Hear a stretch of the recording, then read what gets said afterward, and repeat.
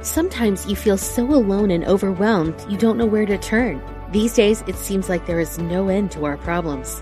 We invite you to connect with Silent Unity, the 24-hour prayer ministry where someone is waiting to pray with you right now. Since 1890, Silent Unity has always been there. No judgment or dogma, just someone affirming the best for you. Call 816-969-2000 today. You can also connect online at unityprayervigil.org. You're listening to Unity Online Radio, the voice of an awakening world.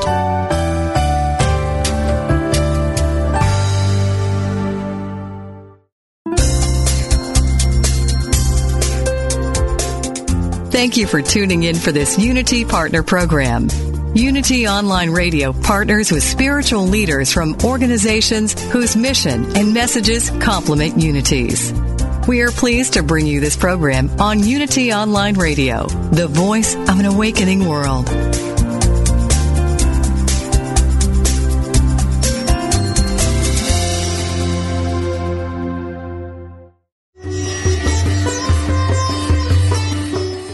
Welcome to the Yoga Hour, Living the Eternal Way, offering insights and practices for spiritually conscious living today, with Reverend Ellen Grace O'Brien from the Center for Spiritual Enlightenment in San Jose, California. To ask questions or join the discussion, email us at yogahour@unity.fm. Now, here's your host, Reverend Ellen Grace O'Brien. Welcome to the Yoga Hour, our time to open our hearts and our minds to the infinite, to the divine presence that is around us, between us, and within us. I'm Ellen Grace O'Brien, and I'll be sharing with you today some insights and practices from the spiritual tradition of yoga, the ancient science of self and God realization.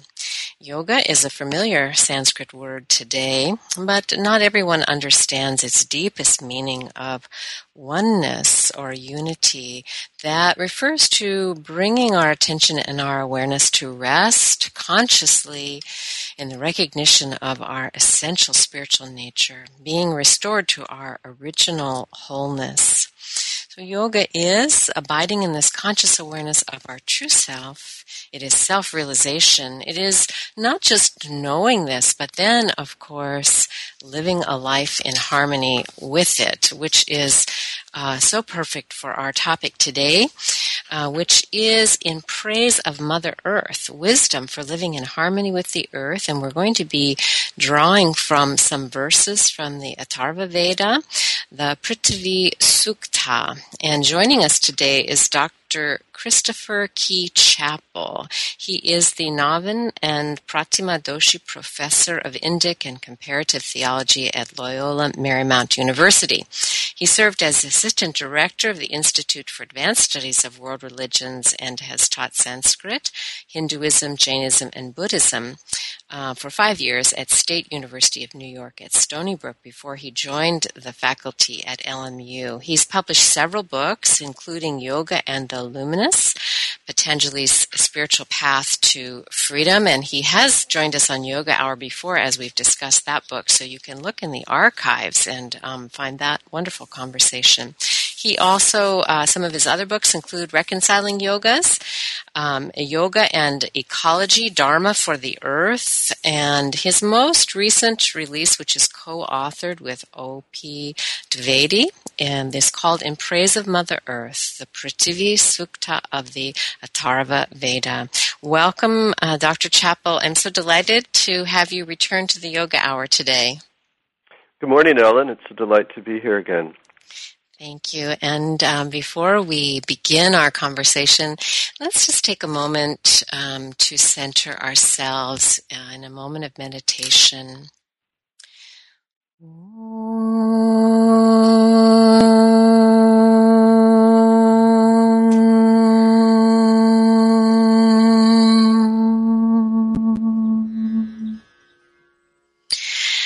In this moment, we consciously open our hearts, open our minds to divine omnipresence, recognizing that one reality, which is called by many names, It is the support and substance of all that is. This reality extending from the transcendental field into all creation. A spectrum of consciousness, one reality pervading all that is. So right where we are right now, in this moment, we can begin to more fully recognize this sacred essence. That is the essence of all, the life of all, and the reality at the core of our being. So let your breath help you take this break for a moment. Just feel as you breathe in that you're diving into a more profound awareness and connection to this all-pervading life, this one consciousness that supports all that is. And as you breathe out, let go of any restless thought activity, any concerns. Simply be present and know that your breath can help you do that. Breathing in, just affirm, I am present here and now in this sacred moment, here, this beautiful earth that is pervaded by the power and presence of God. Breathe in. Connect to that presence, to that power, to that peace that pervades the heart and the mind when we stop for a moment, a conscious moment. And as we touch this peace within us that emanates from the essence of our being, let's invite that peace to fill our minds now, to balance our emotional nature, to strengthen and support the physical body. And let's remember, as we abide in this peace, to share it with all beings today, letting it overflow in every encounter. Peace meeting peace.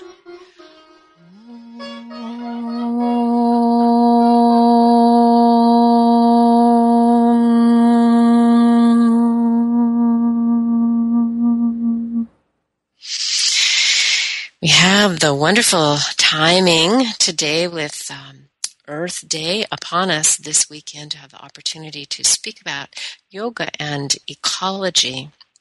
Today, many spiritual and religious traditions are looking into their roots to examine their relationship to creation in light of the threats to the environment. I think there is not a day that goes by today that, if we have our eyes and our ears open in some way, we don't hear about stresses on the environment. And so it's on our minds, it's on our hearts. And so let's take a look today at what our sacred texts tell us about the earth and our responsibility for its care. And in particular, we'll have an opportunity to look at how nature is viewed in the tradition of yoga. Because many who practice yoga and meditation are asking these questions about yoga as a spiritual path. So, Chris, let's start there. How is nature or creation viewed in yoga philosophy? Well, in yoga philosophy, the founding underlying precept is that the practice of nonviolence is to be observed and always possible in order for us to rise up into more elevated states of purity that will bring us toward consciousness, toward that pure consciousness where we experience that non-separation between self and other.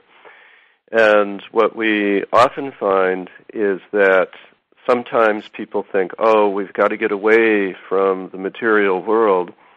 But in yoga, it's very explicit that the material world, which is also known as Prakriti, which manifests in its most, its most obvious form within the five great elements, that the five great elements of earth, water, fire, air, and space actually become an important gateway toward that consciousness. and that by giving honor to the elements of nature, also known as the Mahabhutas, that we're able to clarify our own thinking, to come to understand the obstacles that separate us from that pure consciousness, and that by returning to an intimacy with nature and by literally lowering ourselves with humility to the ground, that we're able to come back to our senses and come back to, again, that important pathway that leads us to that place of intimacy. Yeah, a couple of things came to my mind as I was thinking about this conversation with you. One was my own experience with the path of yoga, and I don't know that I'm so different from other practitioners in that my first hope about yoga was that it would take me out of the world, that I would be able to, that I'd be able to, transcend somehow the messiness of my life and the difficulty of, the difficulties that I was facing. But, what I discovered was that yoga indeed did take me out of the world, but in a different way than I thought. It took me out of the world, as a mundane place. It took me out of the world as a place of challenge and struggle. It took me out of the world as viewing it as an object, and it returned me to the world, as my mother and, as the sacred. And so yoga has been a beautiful journey for me in that way. And I was also thinking about, how this journey when we look at the 8 limbs of yoga from Patanjali's Yoga Sutra, begins the first step, nonviolence, ahimsa. And sort of as I was falling asleep last night, I was thinking, there's a tendency to view this in a kind of linear way. We start with step 1 and we end up with step 8, which is samadhi. But last night I saw it as a circle.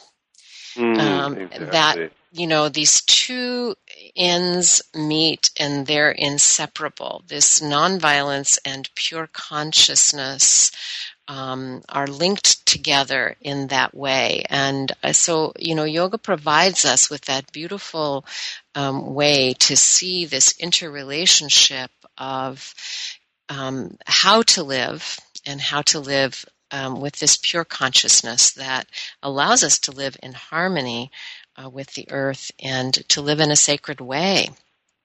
And exactly, yeah. And I'm thinking particularly that our original state is that state of connection, and that as we think back to childhood and we think back to those moments of wonder where perhaps we can recall the first flower that we saw bloom, or think back of an early memory of a snowstorm, or just breathing deep and running hard.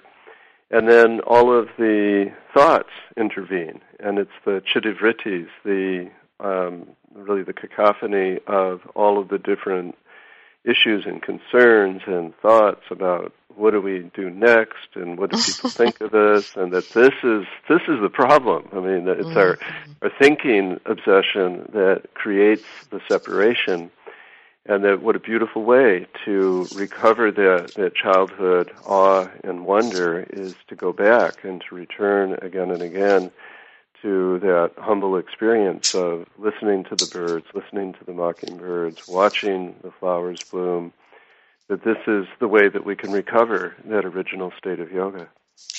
And we have that direct experience that being in nature does help us clear our minds and open us to that experience of oneness. And of course, part of yoga philosophy tells us that the purpose of creation is to allow this experience.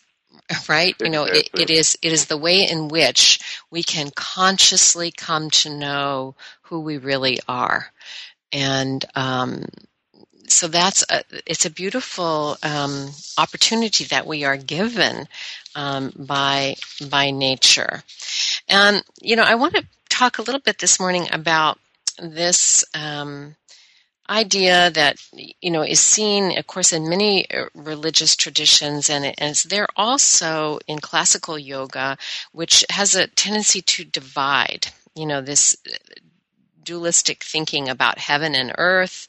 And we see that in the Samkhya philosophy, underlying the Yoga Sutra, with these two eternal principles, spirit and nature, or Purush and Prakriti.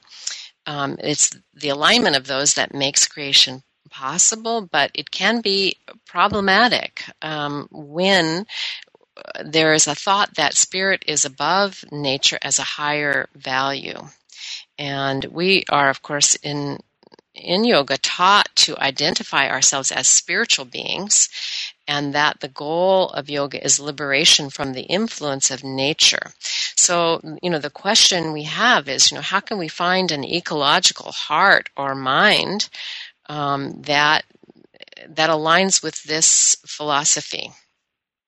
Exactly. And as I reflect on the many great teachers that I've had the benefit to sit with, yoga teachers both here in America and in India, when we examine their life, and if we reflect on what you and I have already talked about, it becomes obvious that it's through the celebration, it's through the presence in the moment, it's through the recognition of the flower in front of us, that famous moment that we hear of in Buddhism, where the Buddha just lifted up the flower and smiled. This was said to be the birth of the Zen tradition.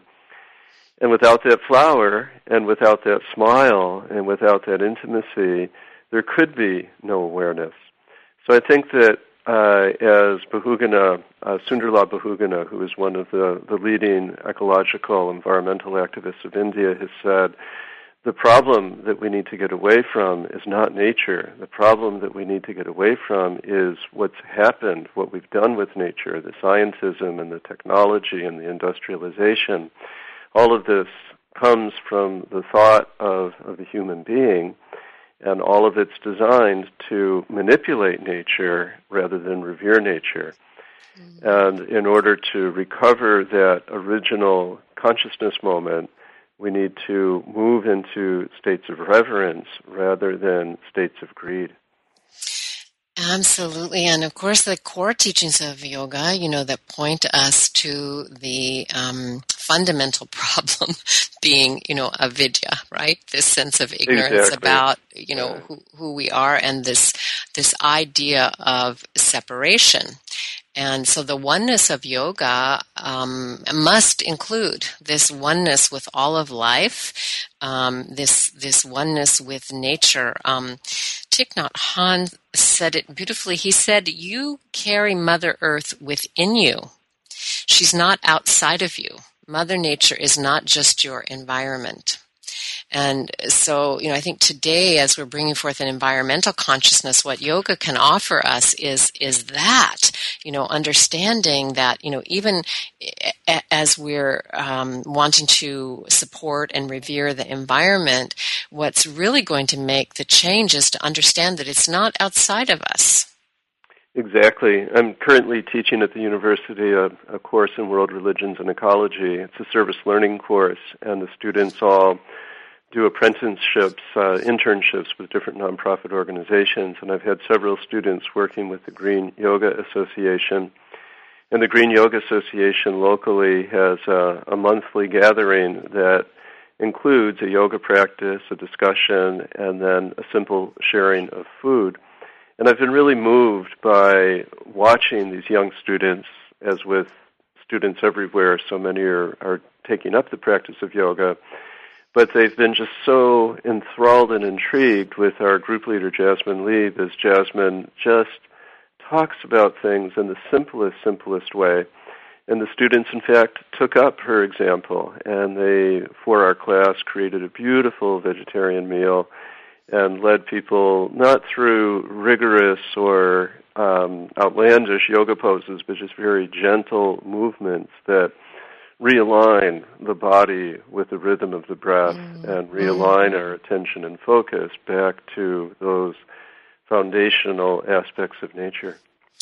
That's so beautiful, helping us reconnect to ourselves and to the earth. And when we come back from the book, we'll dive into this beautiful text from the Atharva Veda in praise of Mother Earth. We'll be right back with you in just a moment.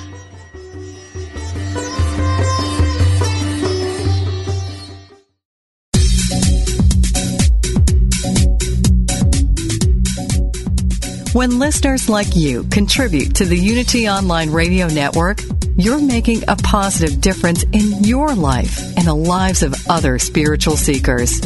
To contribute, visit www.unity.fm and make a one-time donation or sign up for monthly contributions. Thank you for your support.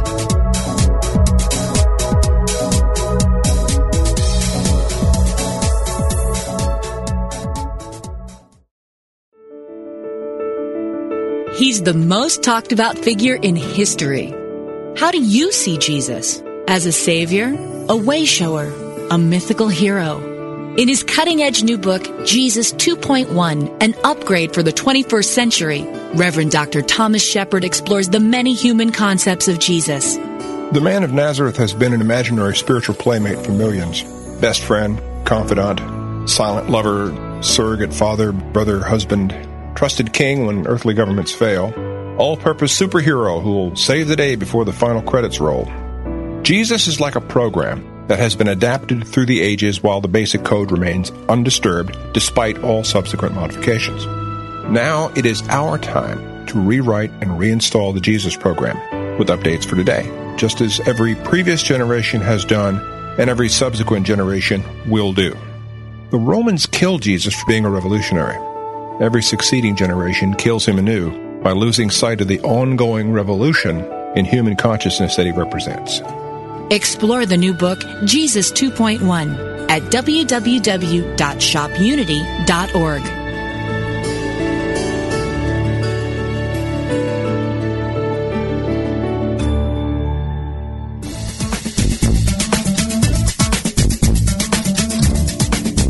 Whether you love the Bible or hate it, turn to it daily, or refuse to have it in your house, The Bible Alive, Exploring Your Spiritual Roadmap is a program designed just for you. Here on Unity FM, Unity Minister Rev Ed Townley presents the Bible as a practical, powerful spiritual roadmap full of wisdom and guidance for the challenges of life today. A roadmap for your spiritual journey. Isn't that just what you are seeking?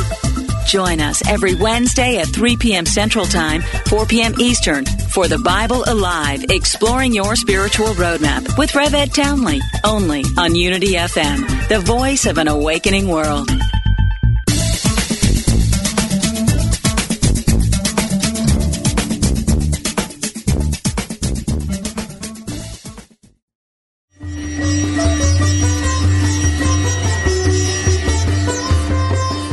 You're listening to the Yoga Hour, Living the Eternal Way with Reverend Ellen Grace O'Brien. We now return to the Yoga Hour. Back to the Yoga Hour. I'm Ellen Grace O'Brien, and I'm joined today by Dr. Christopher Key Chapple. And we're going to dive into his new book in this segment that is called In Praise of Mother Earth, the Prithivi Sukta of the Atharva Veda. And these are beautiful verses. The first 63 verses of the 12th book of the Atharva Veda.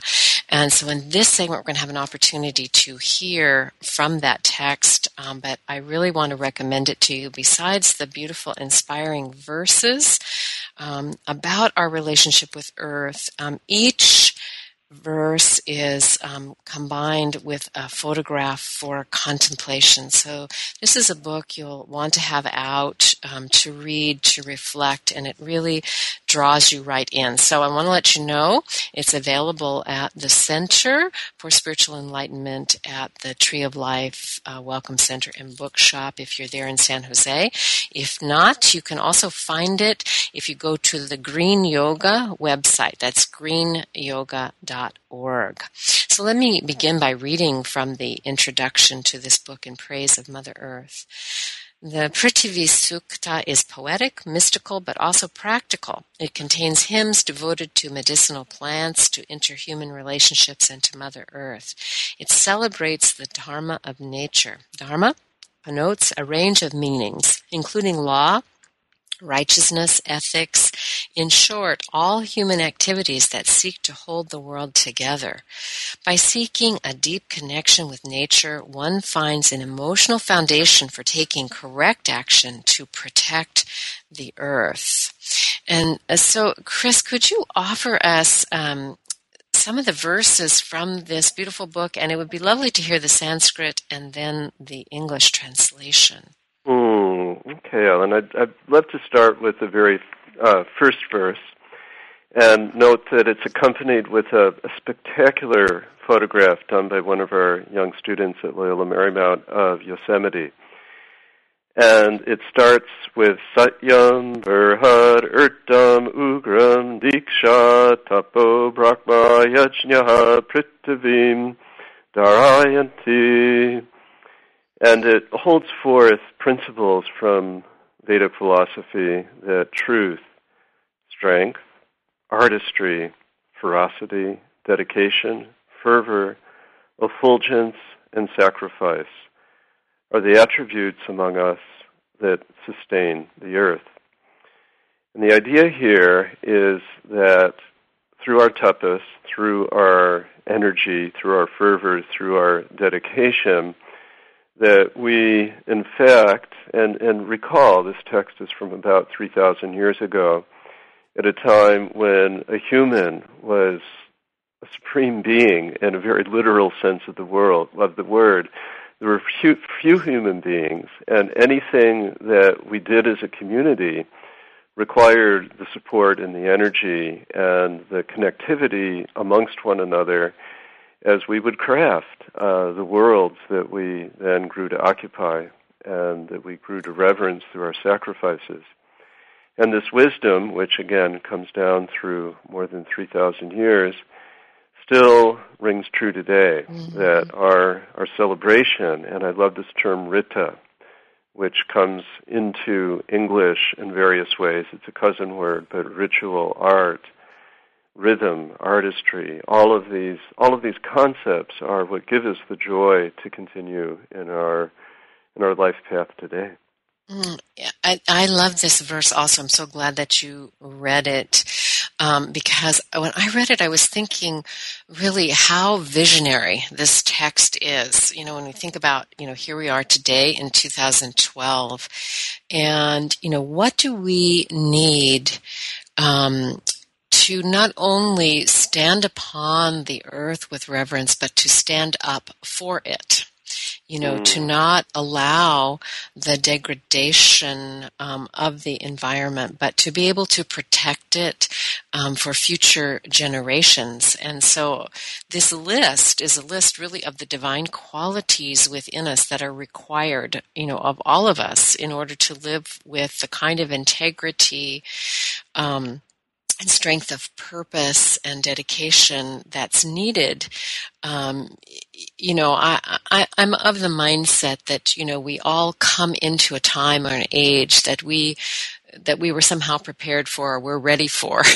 And so, these are the qualities that we have to cultivate in order to do what must be done today. Truth, strength, artistry, ferocity, dedication, fervor, effulgence, and sacrifice are the attributes among human beings that sustain the earth.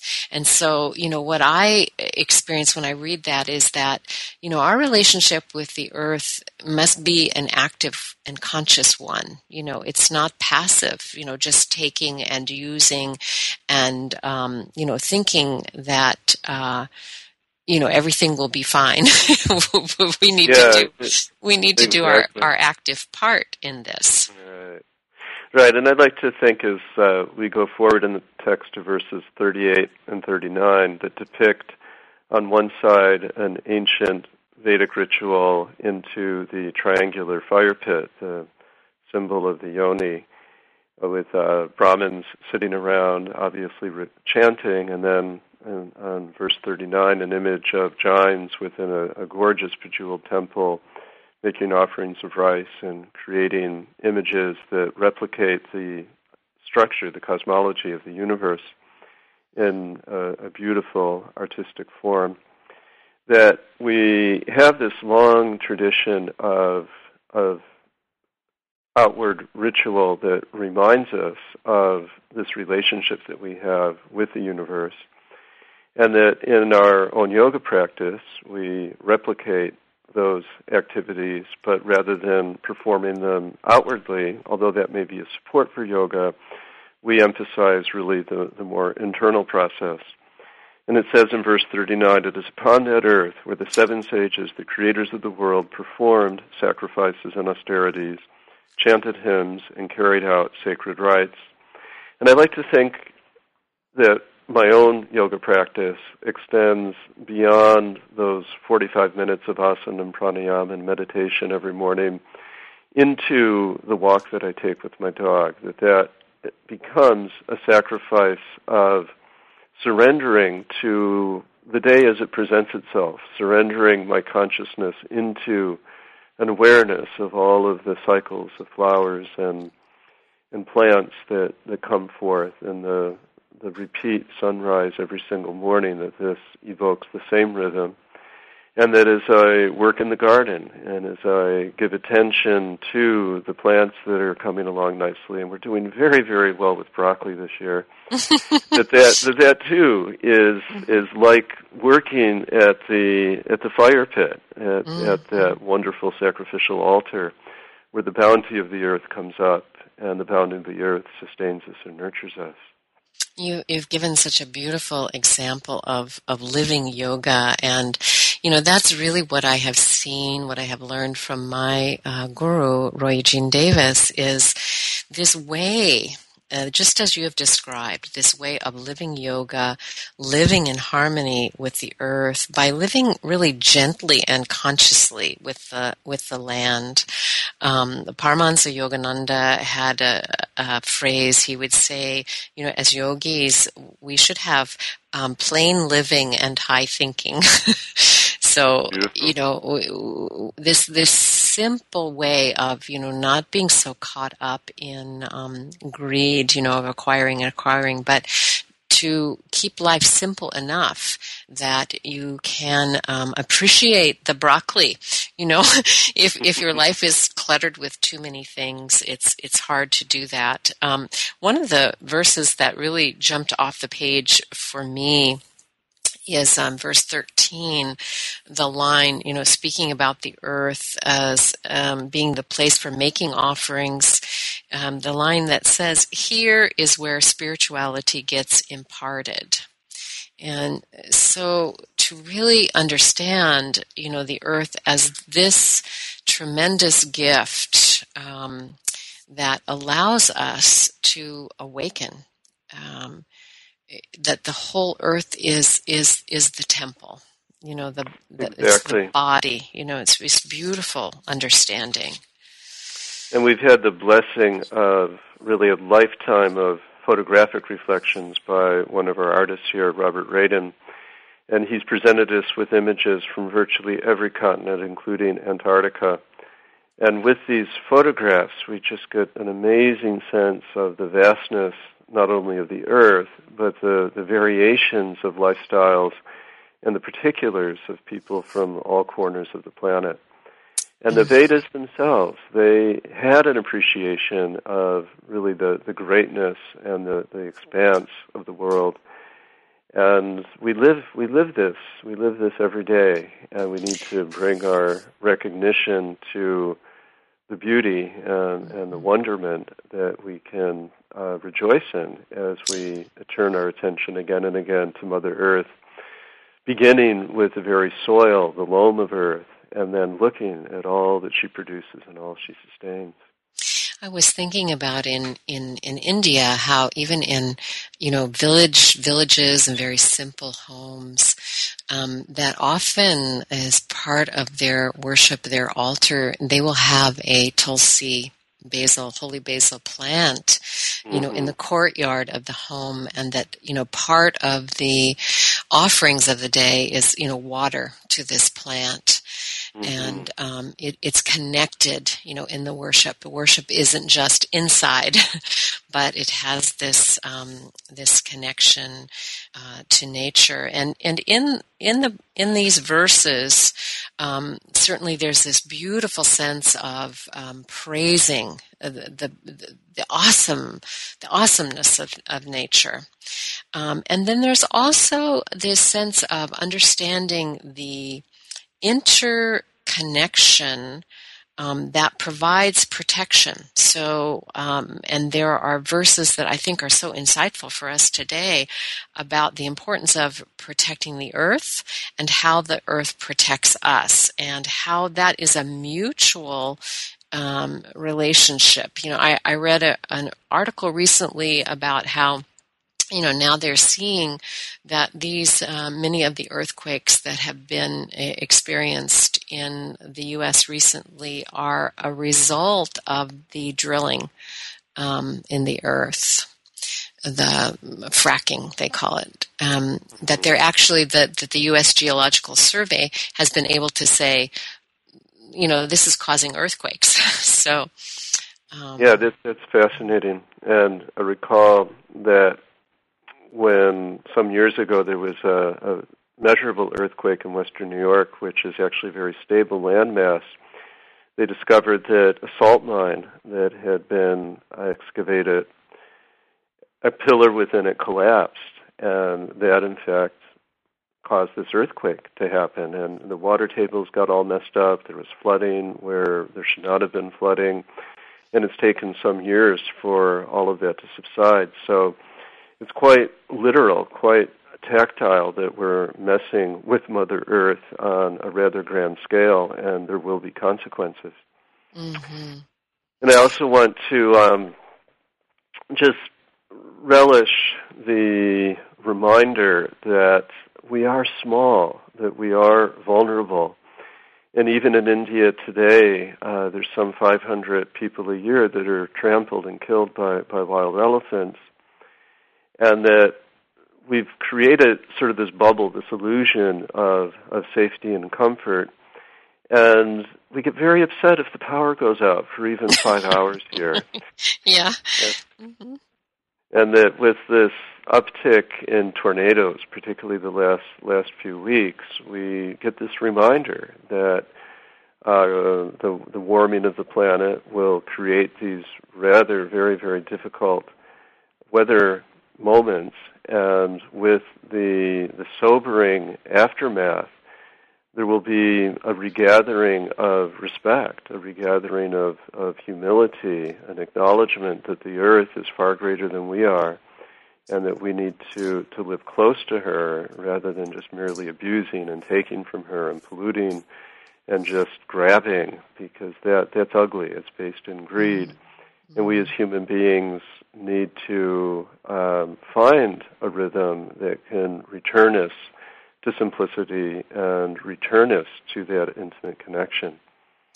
And that, of course, is where, yoga is so helpful, because it really does offer us the solution to that insatiable greed. If we are wandering around, not knowing who we really are, or having a sense of alienation from ourselves, then, we are always looking for something outside of us. We're really vulnerable to all that advertising, get this, have this, acquire this, so that you can be happy. And so yoga offers us a discipline of saying, wait a minute, let me inquire, let me find out, where the source of real happiness is and how I can find that and know it. And I think it's, from that place and from that transformation that we'll see a true environmental ethic arise. We're going to break in just a moment, and before we do, I want to offer this poem by Mary Oliver, who is such a wonderful poet and a voice for the environment today. She has a poem from her book Evidence, a poem called The Trees. Do you think of them as decoration? Think again. Here are maples flashing. Here are the oaks holding on all winter to their dry leaves. And here are the pines that will never fail until death, the instruction to be green. And here are the willows, the first to pronounce a new year. May I invite you to revise your thoughts about them? Oh, Lord, how we are all for invention and advancement. But I think it would do us good if we would think about these brothers and sisters quietly and deeply. The trees, just holding on to the old, holy ways. I'm Ellen Grace O'Brien, and you're listening to the Yoga Hour with special guest today, Dr. Christopher Key Chapple. Take a look at greenyoga.org to learn about his new book, In Praise of Mother Earth. And coming up in our last segment, we'll be looking at the joy of it all. We'll be right back with you.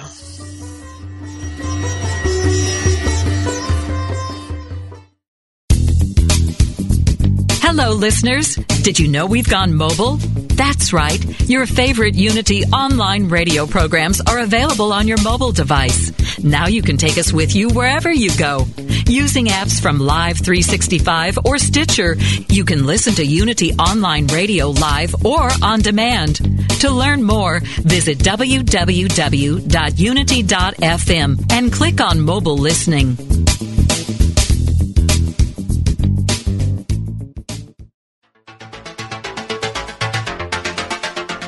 Just what does that dream mean? Ever wake up from a crazy dream and wonder what it meant? Have you had a recurring dream all your life and you just can't get it to stop? Get all your questions about dreams and dream interpretation answered by the leading expert in the field. Unity Online Radio is home to America's leading dream expert, Dr. Michael Lennox. And on Mondays at 2 p.m. Central, the Dream Doctor is definitely in. Tune in to Dream Interpretation with Dr. Michael Lennox, only on Unity Online Radio, the voice of an awakening world.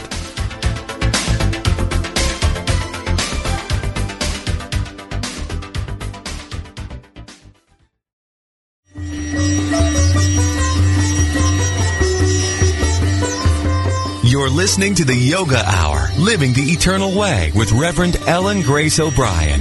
If you have a question, please submit it via email at yogahour@unity.fm, and we will respond. Now, back to the Yoga Hour. Welcome back to the Yoga Hour. I'm Ellen Grace O'Brien, and my guest today is Dr. Christopher Key Chapple. And we're exploring the verses from the Atharva Veda, the Prithivi Sukta, that have been published in his new book, In Praise of Mother Earth. This is a beautiful poem of praise and delight in the beauty of the earth. And helps us connect our spiritual practice to living on the earth with conscious awareness and grace. Chris, tell us a little bit about your sadhana with your guru that really planted the seed, for this ecological awareness in you that has, I see this as a thread through your work from the beginning. So tell us a little bit about how that was quickened in you through your sadhana with your guru. Yes, when I first met Guru Ma, Gurani Anjali, she was living in Massapequa, New York, and she lived in an old tenant farmhouse, probably an 18th century house that had been spared from destruction, but surrounded with tract homes. And I grew up in a part of the country, western New York State, where all we knew were old tenant farmhouses and the slightly larger and grander main house of the different farms, and then the village homes, which again were all 19th century. So the minute I walked through the door, I found this amazing connection with her. And as I entered into the formal training within classical yoga, within just a few months, we were given a twice-daily sadhana to sit with earth, literally to go outside with a trowel, to put a shovel full of earth on a plate and to bring it into our meditation space and to sit with it for 20 minutes in the morning and 20 minutes at night.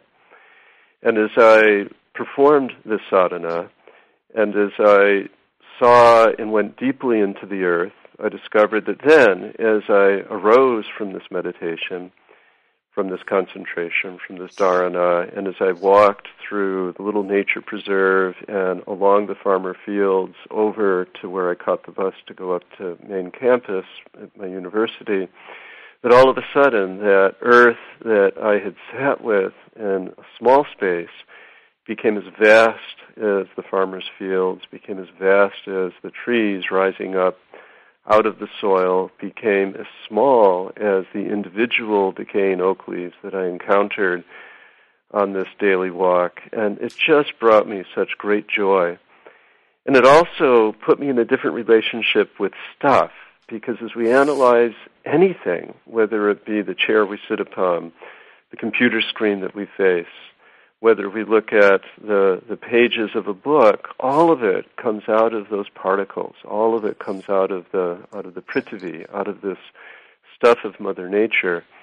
And with this, we can to really begin to cherish the ubiquitousness of this material world that displays itself in so many ways, and also feel it within our own bodies, feel it within our own sense of this deep connection with our feet that are upon the earth, our hands that grasp and lift and place and offer, and even the particles of food that we ingest that then give us this life that is beautifully ours and yet belongs to everything, doesn't belong to just us.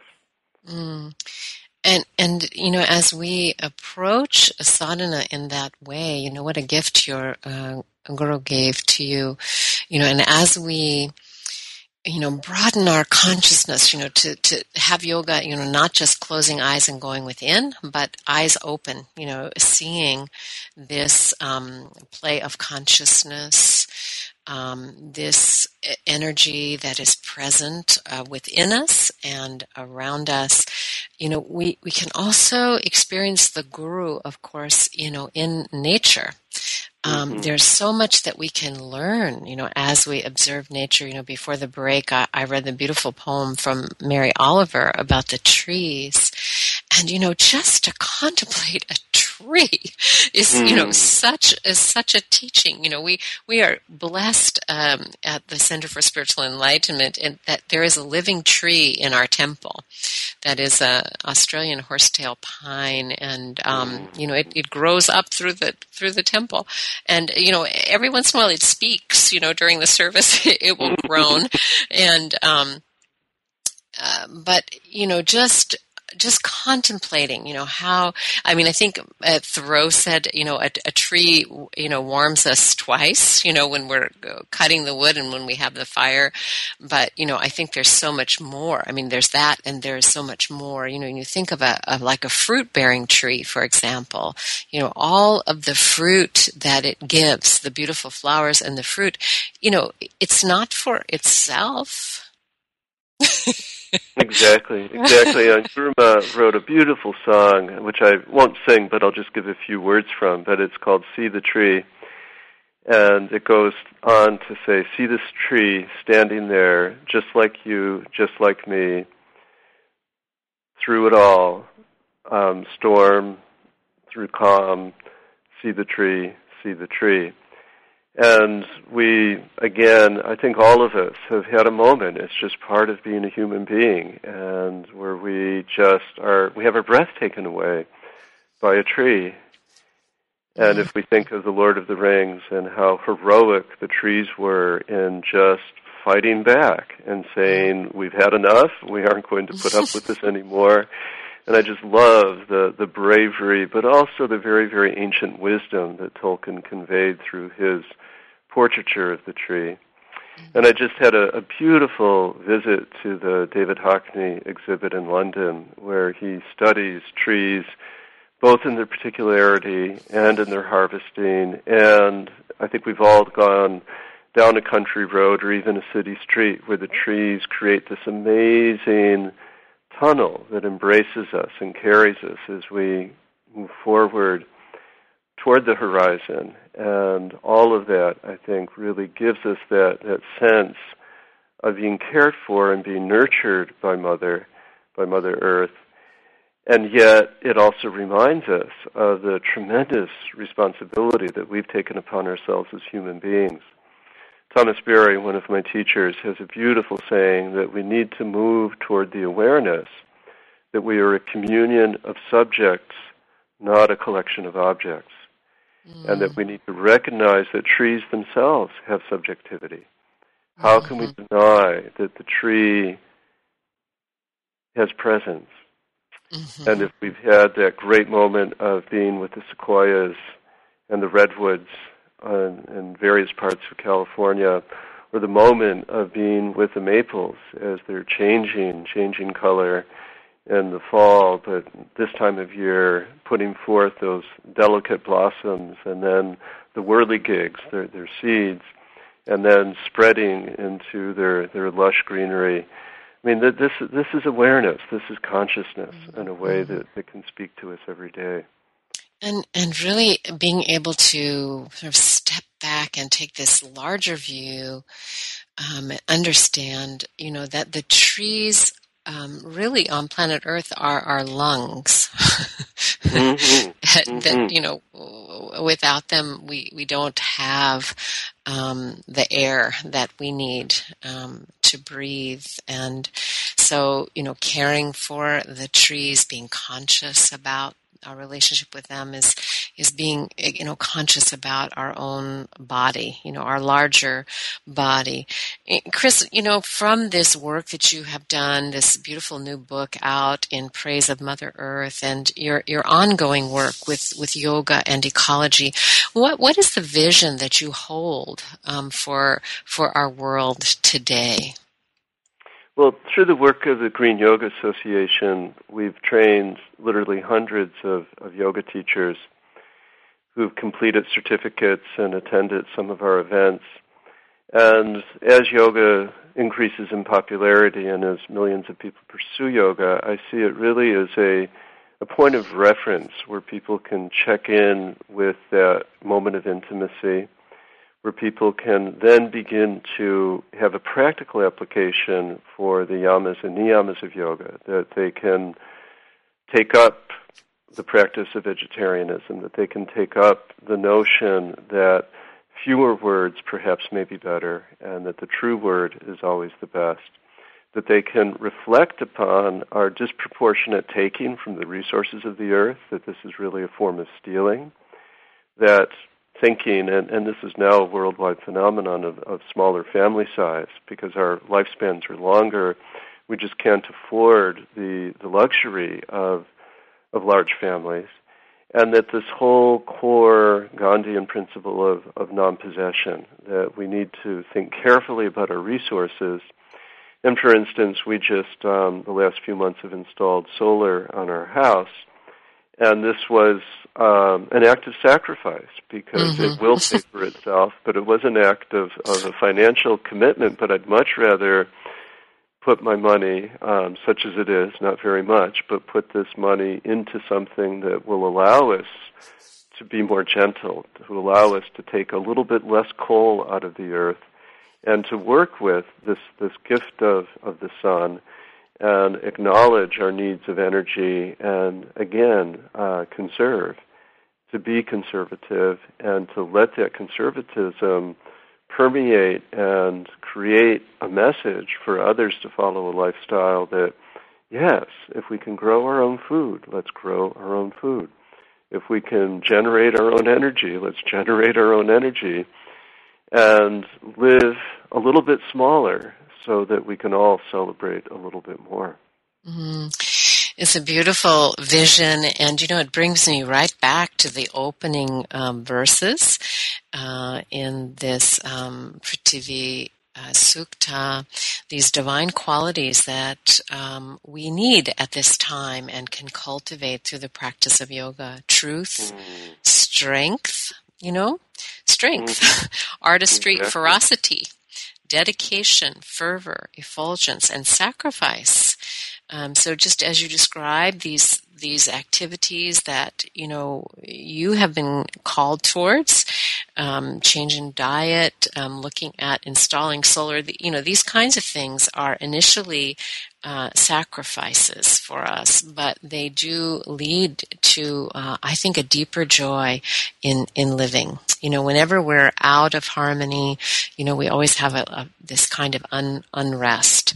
So I thank you so much, Chris, for being back on the Yoga Hour today. And again, want to point people to your beautiful book, In Praise of Mother Earth, which you can find at CSE at the Tree of Life bookshop, or you can get it online at greenyoga.org. And I want to invite everyone to Earth Day services at the center this weekend. On Sunday, there's going to be tours of the meditation gardens, learning about the trees and the birds that live there. And also Friday night, you are invited to help. I need somebody to learn about the Beatles and the Vedas with Phil Goldberg, author of American Veda, will be with us, and a live band from the center offering Beatles music. And I'll look forward to being with you next week with special guest Dr. Barbara Fields for a conversation about deep green, spiritually inspired activism and caring for the earth. So until we meet again, let your inner light shine into the world. Remember to share your peace and your joy with everyone that you meet. Thanks again, Chris. Thank you so much, Ellen. Bye. Bye-bye. Thank you for tuning in to the Yoga Hour, Living the Eternal Way with Reverend Ellen Grace O'Brien. Join us every Thursday morning at 10 Central, 8 a.m. Pacific for practical, purposeful methods for spiritually conscious living every day. The Yoga Hour, Living the Eternal Way, only on Unity FM, the voice of an awakening world. This program is brought to you in part by friends and members of the Center for Spiritual Enlightenment in San Jose, California, a ministry in the tradition of Kriya Yoga, the ancient science of self and God realization. www.csecenter.org. Request free literature by writing info@csecenter.org.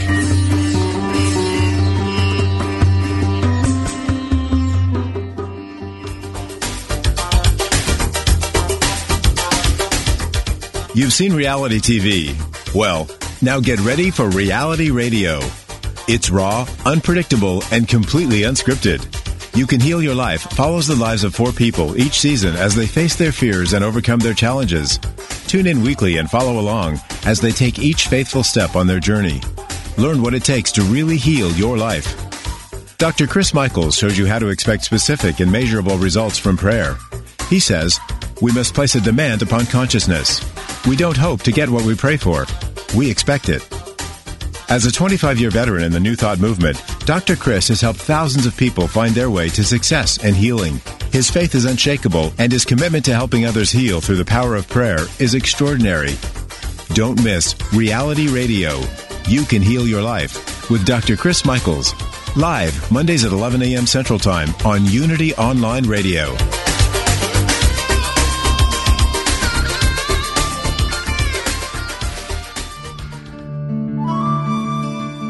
Inspiration only takes a moment. Your friends at Unity invite you to reflect on these words from Reverend Jim Rosemurgy. Pause and take a deep breath. When you are ready, affirm silently to yourself, Sweet, sweet Spirit, I desire a closer walk with you. Show me the way. I am listening. Take time now in the silence to get in touch with the spiritual guidance within you.